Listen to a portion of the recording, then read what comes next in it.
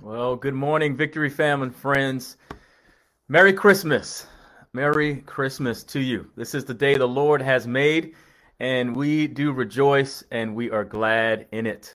My name is Paul. I am privileged to serve as pastor of Victory Church, where we exist to see people reconciled to God and to each other. And I appreciate you all tuning in this morning and making us your virtual church home for 29 minutes. I'm also thankful this morning, just as I always am, for every single volunteer at Victory Church who continues to be the church, even in this surreal space and time.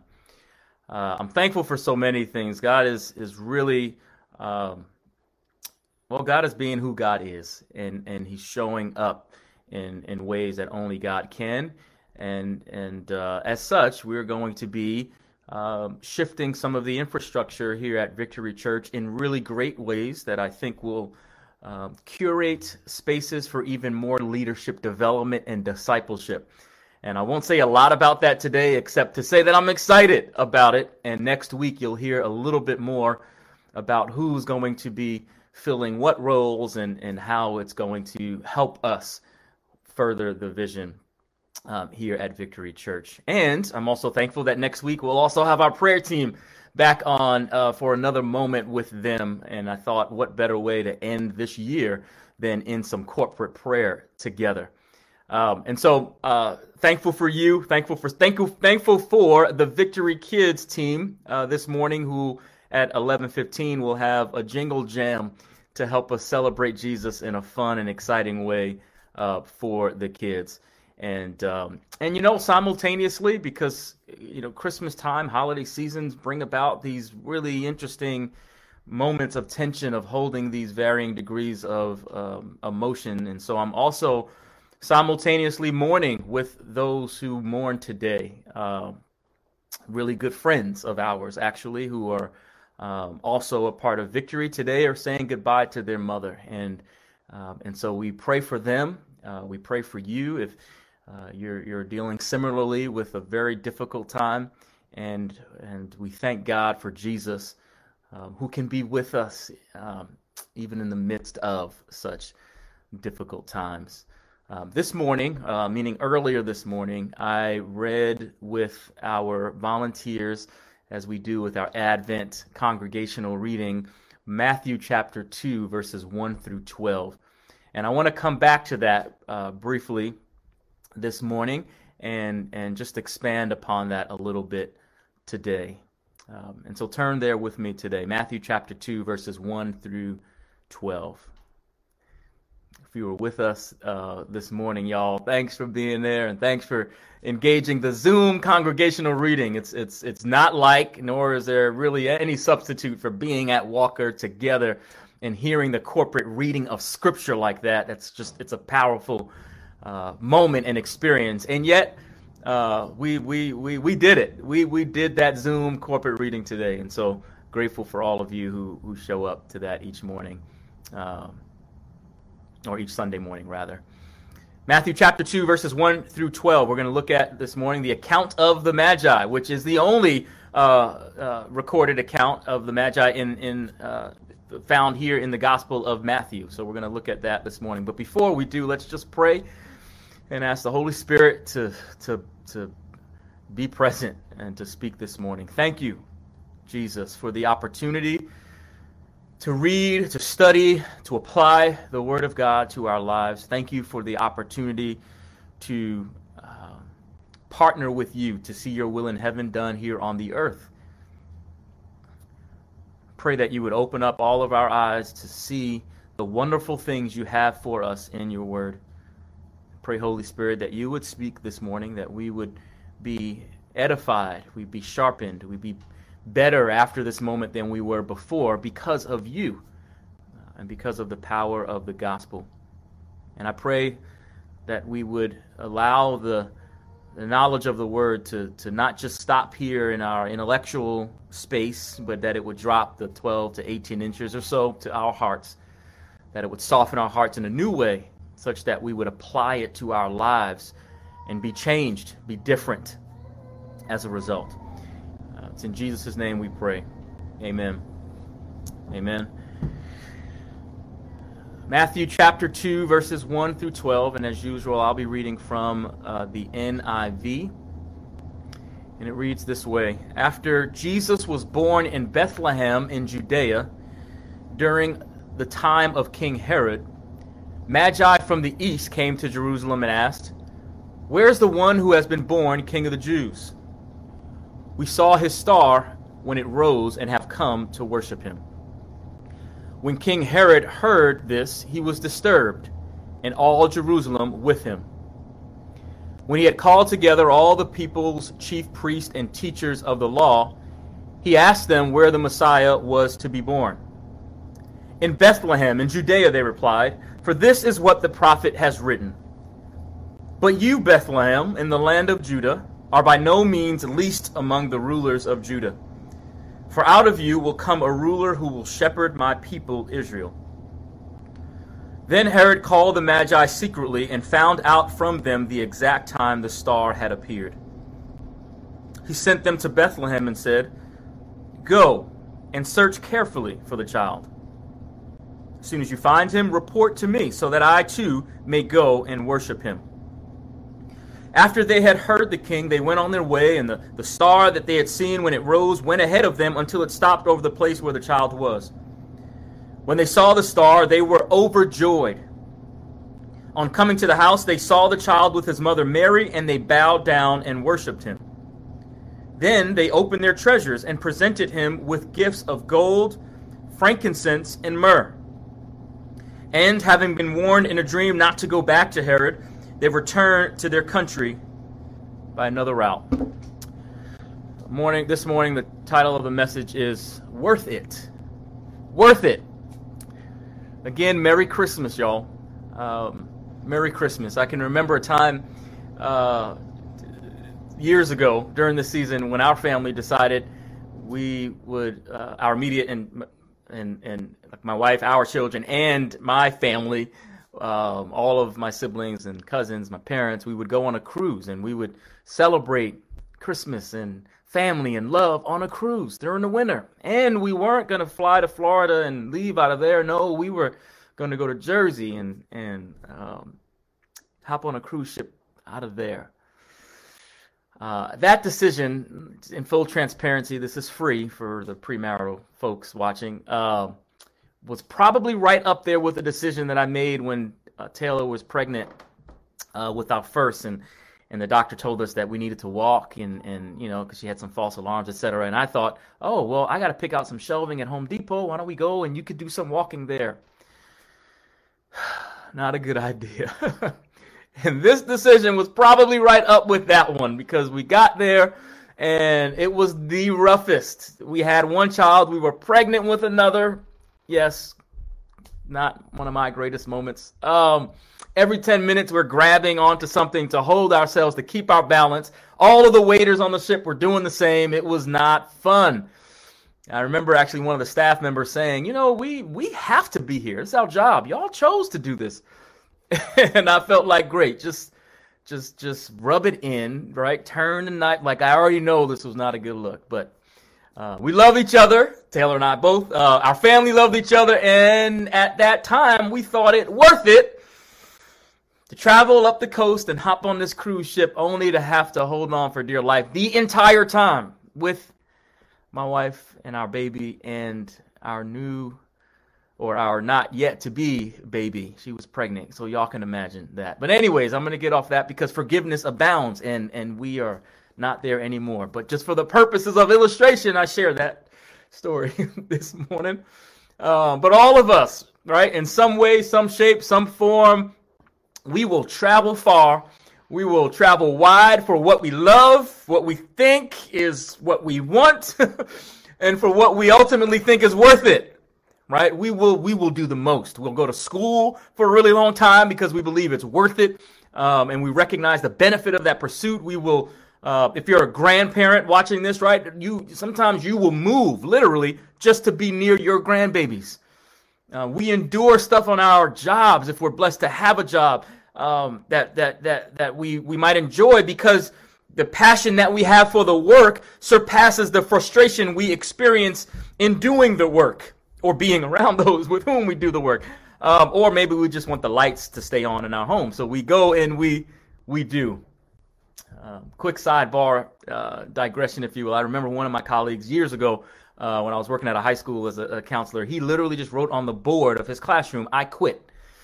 And he never came back. Brother was never seen again. In the middle of the year, I mean, how many know he's not going to get a good reference letter for his next gig? But I digress. But we endure because of something that's greater, right? Something that we see, that we expect, that we envision. We save our money if we can for a long time because there's something we deem worth it. A vacation, a college fund, retirement, whatever it is we're saving for. Parents, for the love of our kids, we're going to go through whatever challenges. There's no ER visit. There's no discipline referral. There's no otherwise challenge that's going to keep us from journeying on for our kids. And in Christ, the truth be told, we all have a figurative and very literal long way to Jesus. And to be clear, we cannot, the gap that's created by the sin of mankind cannot be traversed with our efforts alone. It's only through Jesus. Jesus' shed blood on Calvary's cross, which doesn't get old to ponder. It's only through that sacrifice that then we are able, through our faith, to participate in being reconciled to Jesus. We get the opportunity, if you will, to decide. Jesus is not a bully. We are given this opportunity to decide if we want to make the trip. The trip of trust, the trip of expectation, the trip of excitement toward a loving Heavenly Father in Jesus Christ. We get to make the trip through our busyness. We get to make the trip through our self-doubt. We get to make the trip through our grief. We get to make the trip through tough times, through loss, through confusion, through church hurt. We get to make the trip. And the encouragement is singular in its orientation this morning, and that is to make the trip. Jesus is worth it. Make the trip. Jesus is worth it. The Magi in this text, and Magi from which comes the word magician, the Magi were philosophers. They were astronomers. They dwelt mainly in Persia and Arabia, and to that end, they were held in pretty high regard or high esteem by the Persian court. And though tradition would have it that there were 3 Magi, and mainly that's thought of because they brought 3 gifts, we actually don't know from Scripture how many that there were. We do know the Magi saw a star. Probably not like the stars that we're accustomed to seeing, but something that signaled to them that the awaited Messiah had been born. And you got to love how we are reminded throughout Scriptures. There's so many reasons to get into our word every single day. And one of the reminders we get is that we are not Jesus. We're so far from Jesus. And for an example, as much as I might think that my birthday ought to be a national holiday, I didn't have any stars announcing my birth. I might have had some folks travel maybe 30 miles across the White Stone Bridge and, from New York City over to Long Island where I was to come and see me. Maybe there was some family that came from Queens, but there were no stars communicating my birth to folks hundreds of miles away. And the Magi, they saw this star, and in response, they traveled, it says, from the east. Again, not much specificity in Scripture as to exactly where, though it is thought they came, again, from Persia or modern-day Iran, and which would have meant about an 800 to 900-mile trip to see Jesus. How many know they thought it was worth it? How did they know it was worth it? It could have been they were aware of the Hebrew Scriptures. For example, the prophecy that comes out of Daniel chapter 9, verses 24 through 27, which includes a timeline of the birth of the Messiah. Or Numbers chapter 24, verse 17, which includes a prophecy of Balaam that specifically mentions a star coming out of Jacob. However, they knew something. They expected something, or someone rather, such that they traveled that far to see baby Jesus. Jesus was worthy, is worthy of making a trip. 1992 was when I accepted Jesus. And I knew, even then as a 13-year-old, Jesus was and still is worth it. Just by way of testimony, because I knew, for one, Jesus or rather it wasn't me, or that my heart didn't heal itself. Jesus did. And yes, I would be tested all throughout high school to make sure, but I knew that that just didn't happen on its own. I knew my dad's paralysis in the early 90s, that didn't just heal itself and all of a sudden he's lifting his arms. I knew that my brother, who had a gun pointed at him in high school by a police officer who had mistaken him for somebody else, and I knew that he didn't make it home from that encounter except for the grace of God. Has Jesus ever shown you a sign that told you Jesus is worth making the trip? I admonish you today, this week, just to reflect afresh on the grace of God. Reflect afresh that on the birth of Christ and the ways that Jesus has shown up for us. This Christmas, reflect on just how worth it making the trip to Jesus is.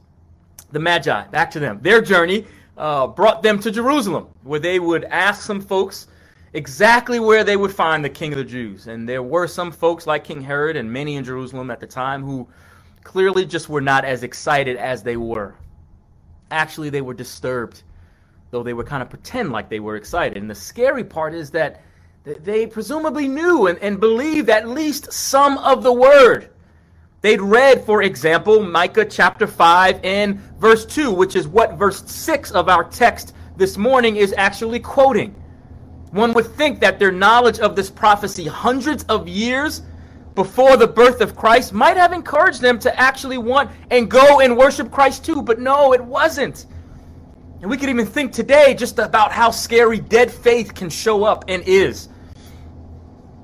Unless we cast stones ourselves. The truth is that when the truth of God's word bumps up against our own stuff, our ambition, our sinful indulgences, if it were, as it did for King Herod, that we too are tempted to want to cut off those parts of the word. And let's just accept the parts that we can get with to help us get what we want. They relied on Scripture to find the Messiah, but many didn't rely on the Scriptures to trust Jesus. And nowadays, as much as I want to and try to learn more and more and more and more, and I want you to learn more and more and more as a pastor. I want you to get into your word every single day. I'm more concerned now as a pastor with your trusting that which you already know. So again, don't hear me wrongly. I'm not saying to not keep getting into your word and engaging and learning more, because we all need it for the rest of our lives. Do that. But my prayer is that we trust what we already know, in who we know, that trust would increase exponentially over time. The Magi, after they interacted with the king, they continued on their way. Verse 9, it says, the star that they had seen when it rose went ahead of them until it stopped over the place where the child was. And when they saw the child, verse 10 said, they were overjoyed. If I can pause there for a moment. Again, one singular point, lots of sub-points, if you will. It strikes me that before they ever saw Jesus, before, if you will, they ever had their breakthrough, before they experienced what they were anticipating, they were overjoyed. Just at Jesus' nearness, Psalm 73:28 says, Jesus' nearness is our good. We will tell of his good deeds. Weeping may endure for the night, right? But joy comes in the morning. There's an expectation then that we too can have. I can't see, for example, the end of this pandemic. And it's hard. And yet, Jesus, you say there's still a reason that I can have joy, and it's because you're near. They just saw the star, hadn't gotten to Jesus yet, hadn't seen Jesus present in their situation right now where you are. You're saying, where are you? They saw the star and said, overjoyed at the nearness of our God. I can't help a lot of examples here. I'll pick one. Target. When our kids, we can be driving by Target, going somewhere else, and just being close to Target, you start hearing all the things that they could be buying from Target, all the toys, and the excitement just goes literally through the roof, just being near the store. I was thinking about Move Through. That's another one. which I can really get sidetracked there because now we don't have to go an hour and a half to move through up 29, y'all. It's right on Preston. Hello. Anyways, I digress. Merry Christmas. We went yesterday, so it's blessed, and you can go. Just being near the store, right? There's excitement. And for us, things may not be all that they need to be right now. I don't think I need to tell that to any of you, but there's joy we can have because of Jesus' nearness to us. Verse 11, on coming to the house, they saw the child with his mother Mary. They bowed down, they worshiped him. And then they presented him with gifts of gold, frankincense, and myrrh. Very expensive gifts during this time, but as you might imagine, quite fitting for a king. I've got a lot of parentheticals apparently this morning, but another digression, though related, is in if we look in the account of Luke chapter 2, we see the shepherds who were on the lower end of that social ladder, which for me just says God sees you wherever you are. And there's opportunity for wherever you might find yourself. Here, the Magi who are well educated, right? They have some resources, the most expensive, and they bring it to him. The shepherds didn't bring anything. They just had a heart, which is really what God is after, because when he gets your heart, when he has your heart, he'll have all of you. But the Magi, they bring gold, they bring frankincense, they bring myrrh, because indeed it's fitting for a king. And then, having been warned in a dream, they don't go back to Herod. But why do they make the trip? Why?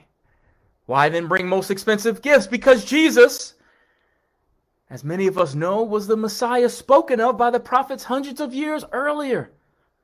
Jesus was the one who would transform their lives, the one capable of changing their and our circumstances in an instant. Jesus was the one who literally would open blind eyes, heal the lame and the sick, resurrect the dead. Jesus was the one born of a virgin, eligible then through a sinless life to take on the sin of you and me so that we would not have to suffer the penalty of sin. How many of you are glad we don't have to go to hell? We get to go to heaven. That's a good thing, and the revelation never gets old for me. And even more, Jesus is the one through whom we can bring heaven here. Lord, let your will be done on earth as it is in heaven. Why do the Magi go through all of that? Because Jesus Christ was the one who would go through that and so much more on our behalf. And so I conclude by asking, what about us? Today, this season especially, maybe we don't have to travel nobody traveling anything now, but 800 to 900 miles to get to Walker Upper Elementary, which I can't wait to get back to. But we do have to travel through some busy schedules. We got to travel through maybe some budget constraints, some very real ones. We have to travel through loss. We have to travel through sickness. We have to travel through relational dysfunction. We have to travel through hurt, real offense, damage, sometimes at the hands of those closest. We've got to travel through some stuff. But if ever there were a reason to hop on that camel, that figurative camel, and make the trip, bearing the best of what we have, Jesus Christ is the reason. Jesus is the reason for the season. And so again, the admonishment simply this morning is to make the trip. Jesus is worth it. And my prayer, especially in this season, this week, is that we would, just in a fresh way, place Jesus on the throne of our lives, where Jesus belongs, where he's earned the right to dwell. And may it then be a Merry Christmas. Merry Christmas. Jesus, we love you. We thank you for being the reason for which we celebrate this season. As referenced, this season can bring about so many tense emotions for so many reasons, so many experiences here on earth that have palpable manifestations in our bodies and in our minds that don't always feel good. We acknowledge that. Shelby Gibson spoke to the fellowship and the fellowship of suffering we can have with you, and we acknowledge it, and we simultaneously celebrate the hope and the joy we can have in a Savior that was born to die for us. And God, we are thankful forever for you being who you are and loving us more than we could ever love ourselves. You are a good God. You are a good God. And if you don't know Jesus Christ this morning and you're watching this and you're wondering, how do you say a Merry Christmas and all of this? Well, Jesus Christ, Jesus is the reason for the season. Jesus is the reason we can, as 1 Thessalonians 4 speaks to, grieve but not without hope. Jesus is the reason we can hold that tension. Jesus is the reason we can say Merry Christmas. And so if you don't know Jesus this morning, there's an electronic connect card in the chat box. You can literally click on it and you can say in there, in that card, I don't know Jesus, but I want to know a little bit more. And maybe you'll say, I want to go a little bit more beyond just knowing a little bit more. I want to accept Jesus today. And if that's you, you can fill out that connect card, but I'll also pray with you Romans chapter 10, verses 9 and 10, which says, when we confess with our mouths that Jesus is Lord, we believe in our hearts that God raised Jesus from the dead, then we are saved. Saved from what? From the penalty of sin. We get to spend all of eternity in heaven. And then as we walk out this life with Jesus, we get to be saved from the power of sin on earth. Not just looking to go to heaven, but we're looking to bring heaven here. And yes, someday we will be saved from the presence of sin when we leave this earth and go on to live with our Heavenly Father, which we believe is our future. That's the reality. And Scripture says that we get to rejoice with the angels in heaven for those who make that decision. So if you did today, we celebrate the greatest decision you could ever make. And for those who may have drifted or gone away, that same prayer can be prayed today. And just like the prodigal son in that parable in Scripture, where the father welcomed his son back home with a party, we are partying it up for you right now. No wallflowers in the room here. We're dancing and partying it up for you coming on back to Jesus, who welcomes you even more so with open arms and a love that is unlike any other. We thank you, Jesus. We love you. We bless you. And we thank you for the opportunity to live in victory, which means we're going to go through some stuff. We're going to hit some storms. We're going to go through some battles. We might even be in it right now. But we declare by faith that we're going to live in victory. Doesn't mean there won't be tears. But it means ultimately the fight is fixed. And because the fight is fixed, family, Merry Christmas. Merry Christmas. Merry Christmas. Reach out to somebody. Show the love of Jesus this week, particularly to those who may not feel the merriness of the Christmas season. And may we together grow to embrace the merriness of a Christmas season that will always be one of joy and peace, because Jesus is the same yesterday, today, and forevermore. Bless you guys. Love you much. Let's live in victory.